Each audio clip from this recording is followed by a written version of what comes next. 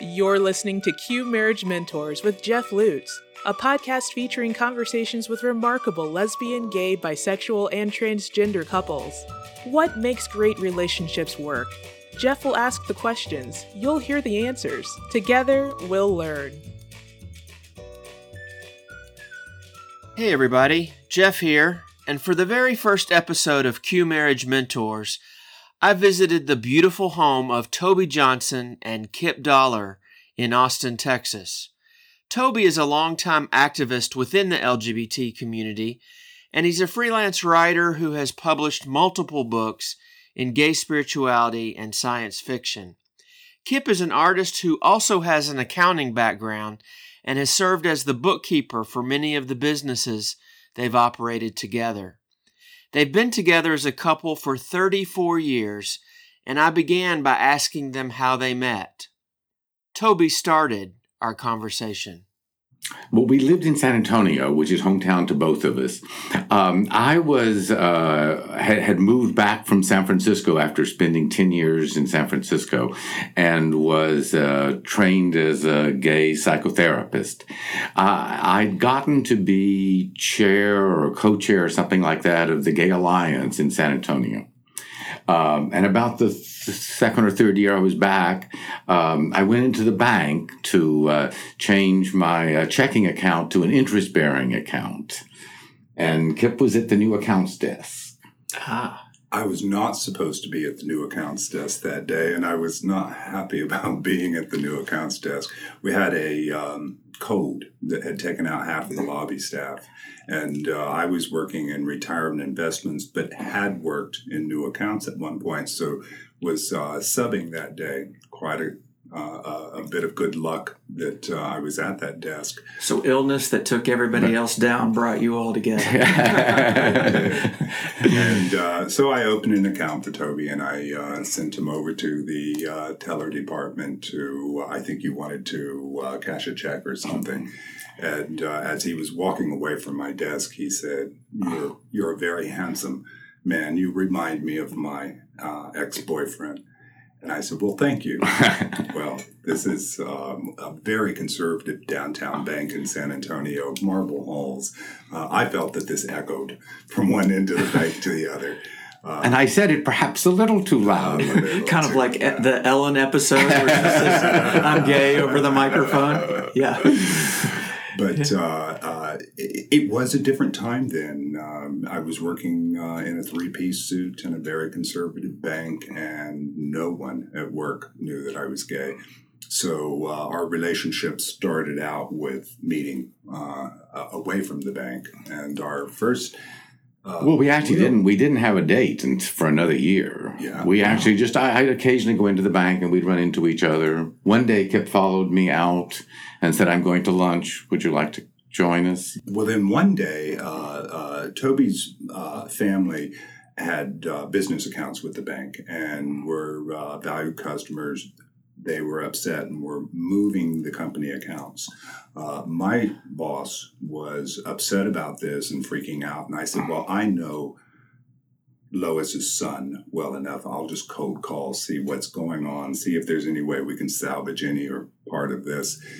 And so I called Toby and he explained what the situation was and that really we weren't going to salvage the business, but I did take that opportunity to invite him out for dinner.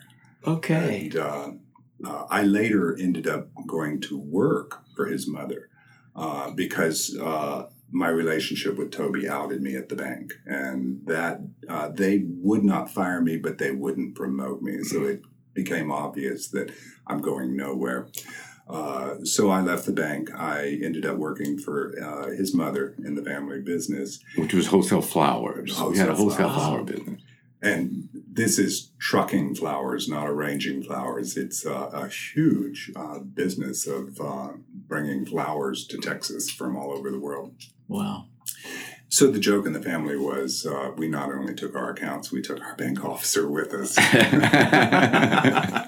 Absolutely. So you went on this first date, and then how out were you able to be in the community? Obviously, you paid a price, Kip, for being out, but did you have other gay friends back then? What was it like? That was the early 80s, right? Yes. We met in 84. We actually met in 83, and then this first date is in 84. One of the bankers, a friend of my mother's, had remarked to Kip that be careful of him. He's head of the homosexuals. Yes. Head of the homosexuals. Isn't that nice? That's one of the nicest things anyone has ever said about me.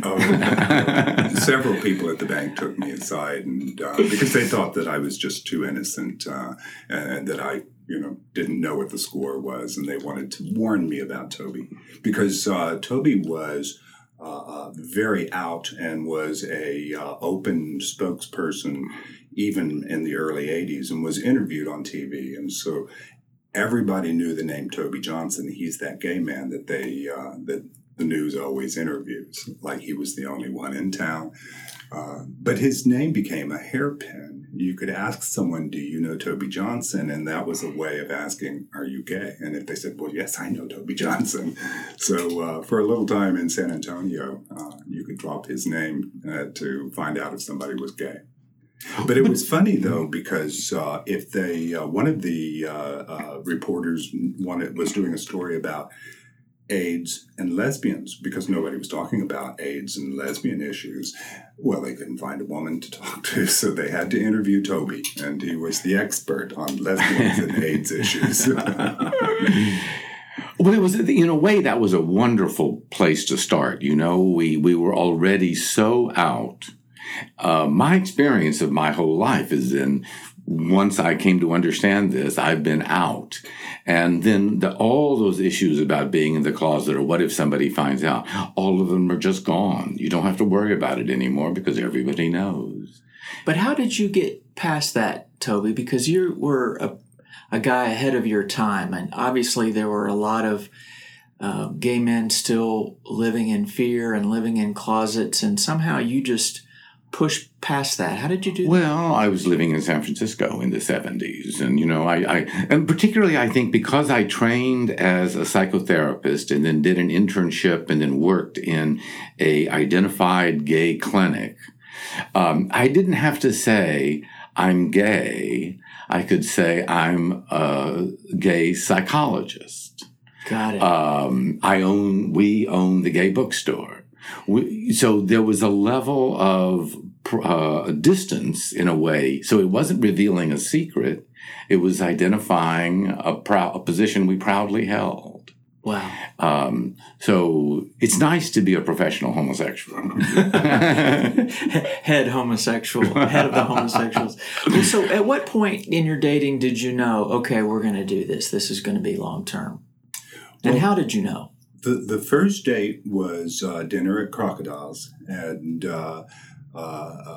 we just had dinner that night, but enjoyed our evening, and so made a date for the following Friday night at his place, and he would cook. And that night we had sex, so that is our anniversary. We go by the first sex, which was one weekend, the first date. Got it. Okay.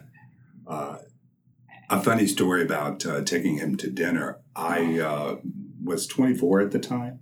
And, back then everyone didn't have debit cards and credit cards. Debit cards didn't even exist, I think, at that time.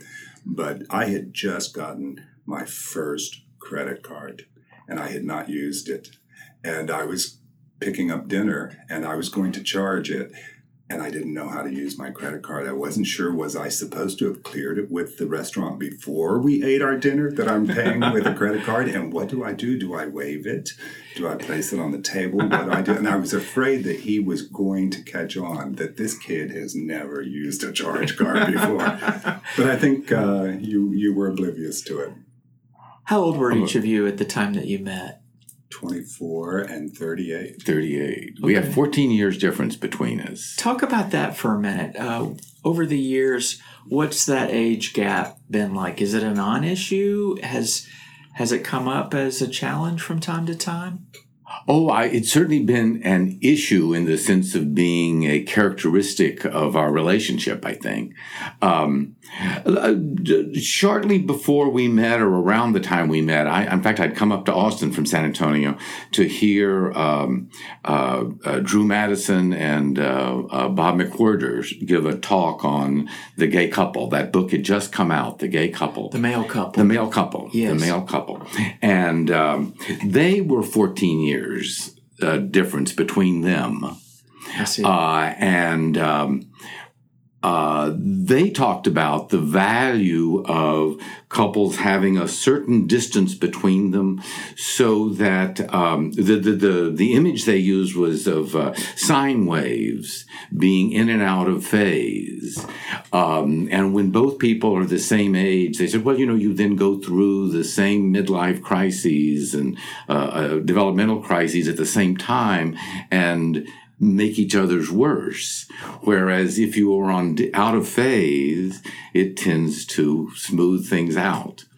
What a great analogy. Sure, but maybe it was a wonderful idea, and I think in a way it's proved to be so. Certainly my experience of being the older one is that when I look at our world, I see Kip, and he looks younger, and so I think of myself as younger. Not that getting old is a bad thing, but it's nice to to feel yourself vital and attractive. And I have Kip as my example of what we look like. So it's been very good for me, and I hope it's been good for him in the sense of. For me, it has been good. I think that the age difference has worked very well for both of us. There have been some times, though, when I was judged by someone who doesn't know us and who doesn't know how long we've been together, who just assumes that age difference has something to do with money or being taken care of. And, of course, anyone who knows that we've been together for 34 years wouldn't assume that. But upon first meeting, sometimes people will ask too soon, how long have you two been together? Even now, you run into that. Even now. Wow. Well, like if we're traveling, we've been on gay cruises or something, and you see these guys, because some of the people on the cruises, in fact, are older men traveling with a younger consort. Yes. How to say that nicely? Yes.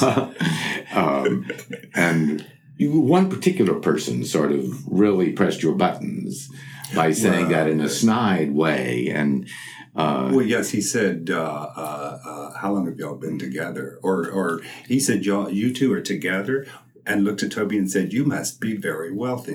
And I thought, well, gee, that was kind of a compliment to both of us, but ouch. Yes, thank you, ouch.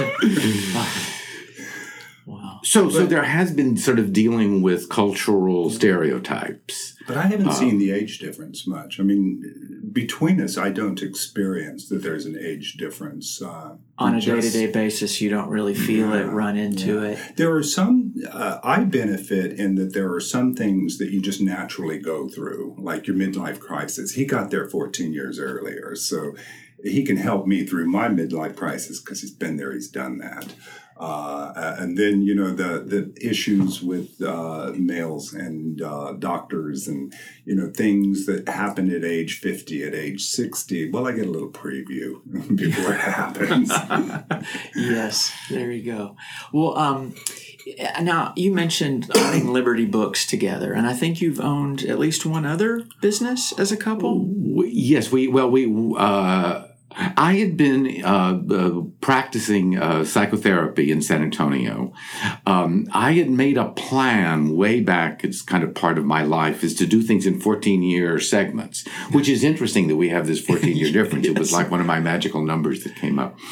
And I had planned at age 42 to retire from doing social services. And I had worked in mental health in San Francisco. So that got to be the 14-year time. So it was time for me to do something different. And we had gone out to California, maybe thinking that we would try and do a bed and breakfast in Santa Cruz. Family issues were going to cause us to come back to San Antonio. But in the process of all this happening that summer, Tom Doyle, who we knew, asked us if we would take over the bookstore from him, that he was just overwhelmed and it was too much. And Liberty Books was the gay and lesbian bookstore in Austin. It had been started by Tom Doyle and his partner, Tom Smith, about a year and a half before. Okay. And Tom was an attorney with the Human Rights Commission or LGRL or something, and was running a publishing company. And Tom was the other Tom was the doctor and one sort of major AIDS doctor in those very early days in Austin. So they wanted out from under the bookstore, and we were kind of looking for something to do, and Austin was close enough that it allowed us to fulfill our family obligations. And I had already been, I'd had a couple of books published that had been in the publishing business a little bit. So the bookstore was a perfectly logical thing to do. And it was a wonderful thing to do. It gave us a kind of an identity as a couple. How long did you have it as a business? Let's see. We took over the store in 88. We sold it in 94. So that was about 7 years total. And then we had sold it to the gentleman that owned Crossroads Books in Dallas and in Houston, and so they wanted to spread to Austin, and they kept it another 18 months and then closed the store. Well, so what was that like being together so much? I mean, you're together at home, and then you would go to the bookstore and run that all day. Tell us about that. It works great for us, but I wouldn't recommend it for everyone. I think that it would. It's something that is unique to us, and I wouldn't say that is something that other people need to do, because it would drive a lot of people crazy, working and living together, especially during the years that we were working for Lethe Press. This was a cyber commute, so we were only separated by the hall. Yes. And so when you spend that much time together, you had better get along. You'd better really like each other. So many couples that I've worked with in my practice over the years that have owned a business together talk about the challenge of switching hats, coming home and turning off work and not talking about work, especially contentious or problems at work, and then getting into relationship mode. But from what you said, Kip, you found a way to make that work. Yeah, Toby. I'm not sure that was ever an issue. It wasn't. There was a way. I'm sure when we had the bookstore, we would come home and continue to talk about stuff. But it was so much of our lives has been doing things together, and that's been without getting into too much intimacy, even with a certain amount of sex. And one of the ways that we have dealt with the monogamy issue is by doing the non-monogamous things together. Okay. So it wasn't like we were endangering the relationship with sexual adventure. We could do things, and owning the businesses together was doing things together. It was our being together. We had the bookstore for 7 years, then stayed in Austin another couple of years, but then moved to Colorado and opened a bed and breakfast. And we actually lived out in the country. The bookstore had made us very public figures. Everybody knew who we were, and there was a sort of a joke that we had climbed the social ladder. We would come into town at the top of the social ladder and had never climbed the rungs, and so didn't know anybody's name. But we were expected to go to everything and be part of every event, and it was wonderful. And it was wearing. And so when we went out to the country, we were like escaping this identity, and lived out in the middle of nowhere in the Rocky Mountains, and created the bed and breakfast. We never had much business, but occasionally there would be people who would come for the weekends.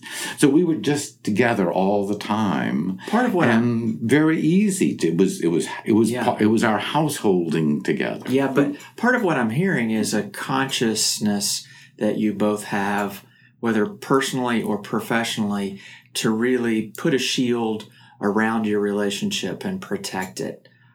You didn't use those Yes. words, but I was hearing that in some of what you were sharing.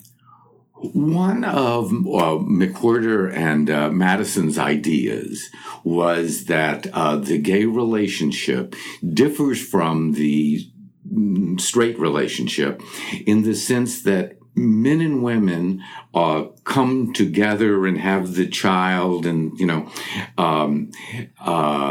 and it's coming together as one. So their wedding ring is the single band. And they suggested that the gay relationship is more two independent people, and the third is the relationship. So you value the relationship as though it were another person. And so we wear these rings that are the Trinity ring, the three interlocked bands. A beautiful symbol for for valuing the relationship. It isn't just that we are together, it's that we are together in a relationship. And, to the extent that one is a role model just because you are public, we felt that because we are in this relationship, we have to model a good relationship. We have to behave ourselves both for each other, but also for our public identities. We have worn these rings on our right hand for the first 34 years, and we actually got married in March of this year. Uh-huh. And on our 34th Got tired anniversary. of dating and just on our 34th anniversary, we figured, it's going to take. And so we switched them, and now we're wearing them on our left hand. Beautiful. Congratulations. Well, obviously you have found ways to do the we without losing the me, right? You found ways to keep your independence. Would you say that's been a strength in your relationship? It's been a strength. It's and a also struggle. been a struggle. Tell me about that. Because Toby is older. He was more financially independent when we met. He's done more things, and he just commands more respect. So sometimes I feel like I'm overlooked. And that, and especially like with the bookstore, there are many people who do not know that I was part of the bookstore. Really? They see it as Toby's bookstore. Some people remember that I was there. Some people don't even remember I was there. Because your And office was in back. That's true. But it just, sometimes it surprises me how invisible I can be in the relationship and how visible he can be. But that's because he's a speaker, he's a dynamic person, and he wants to be around other people, and I'm hiding out in the house all day. Was that ever a source of contention?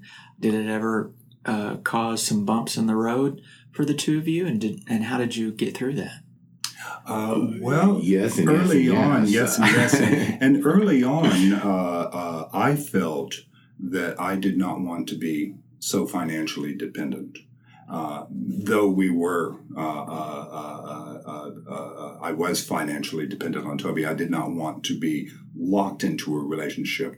And so it became important that we kept money separate under our different Social Security numbers and not merge. While we merge everything, I felt like I needed to have my nest egg, my money that I could flee if I wanted to. I think that has helped in our relationship, that I had always the ability to leave the relationship because I had set aside something rather than be truly dependent. But there are times, when I felt that I needed my independence financially. And so what kept you together during those difficult times? Well, one of the jokes was that, I'm Catholic, so divorce isn't allowed. Neither was marriage. Well, and I don't know if I should say this on where it can be recorded, but we've not had financial problems. And that is something that, determines whether or not a relationship goes rocky or smooth. If there's never any financial issues coming up, then that's something that most couples don't have the luxury of not dealing with that. I see. Well, tell me a little bit more about your early days and how you blended your families. Were they accepting? And how did you kind of make sure that you merged your families in a successful way? In dealing with homosexuality in family, there's always stuff, and parents have a thing. My mother had a hard time sort of accepting me as gay, but I was head of the homosexuals. It was obvious that this was sort of my job, there's an interesting story that Kip got sort of inadvertently outed to his stepfather. Yes. Do you want to tell about that for a minute? Okay. In 1992, was it?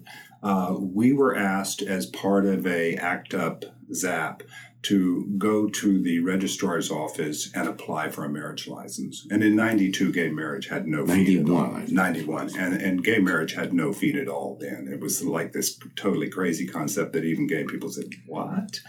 But we were going to be turned down. This was an opportunity for Dana Debois, who was the registrar, county clerk, to give a nice speech in support of gay marriage. And again, in 91, this is really unheard of. They said there would be some press there. When we arrived, AP, The Wire, everyone was there. It went national, coast to coast, and my father saw it on my stepfather saw it on television. And when I came out to my mother, she asked me not to come out to him. She said he can't handle it. And so I didn't come out to my stepfather or my oldest brother, Bill. And Bill reported this to me, that he was on a fishing trip with my dad, and they were sitting, and it got very quiet for a long time. And Bill said, "Did you see the television?" And my stepfather said, "Yes." And Bill said, "Well, what do you think?" And he said, "Kip is a fine man. I just hope that people will treat him with respect." Oh, wow. That was from the man that I thought could not handle it. And then he let me know that he knew at a family gathering. He stood up to make a toast. I have 4 sisters, and they've been married more than once, so he has a lot of son-in-laws. And he got up to give a toast, and he said, "I just want to say that of all my son-in-laws, and I've had a lot of son-in-laws, Toby Johnson is my favorite." Oh. I almost fell out bet. of my chair. I was not expecting that. Apparently, he had talked with my mom.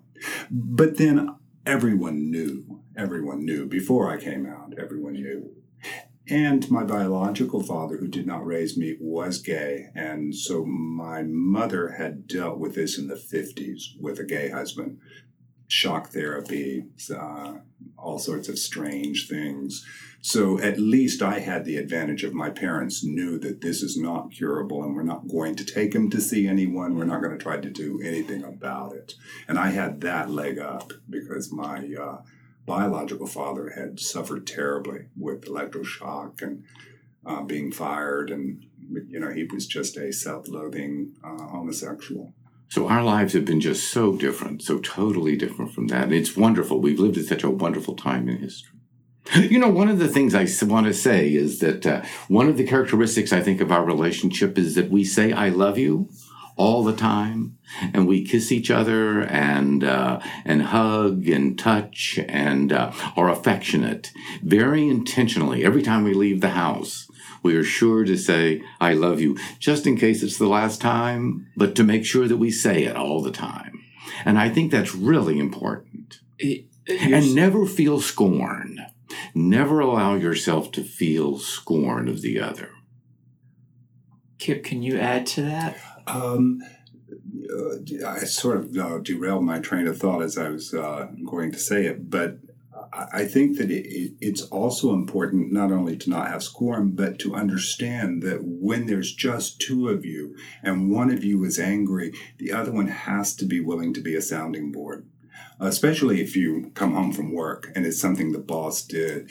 It really helps to have a good understanding that people will sometimes bark at you when they're not mad at you. And so you have to understand that dynamic of it. Yeah. John Gottman talks about building your fondness and admiration system.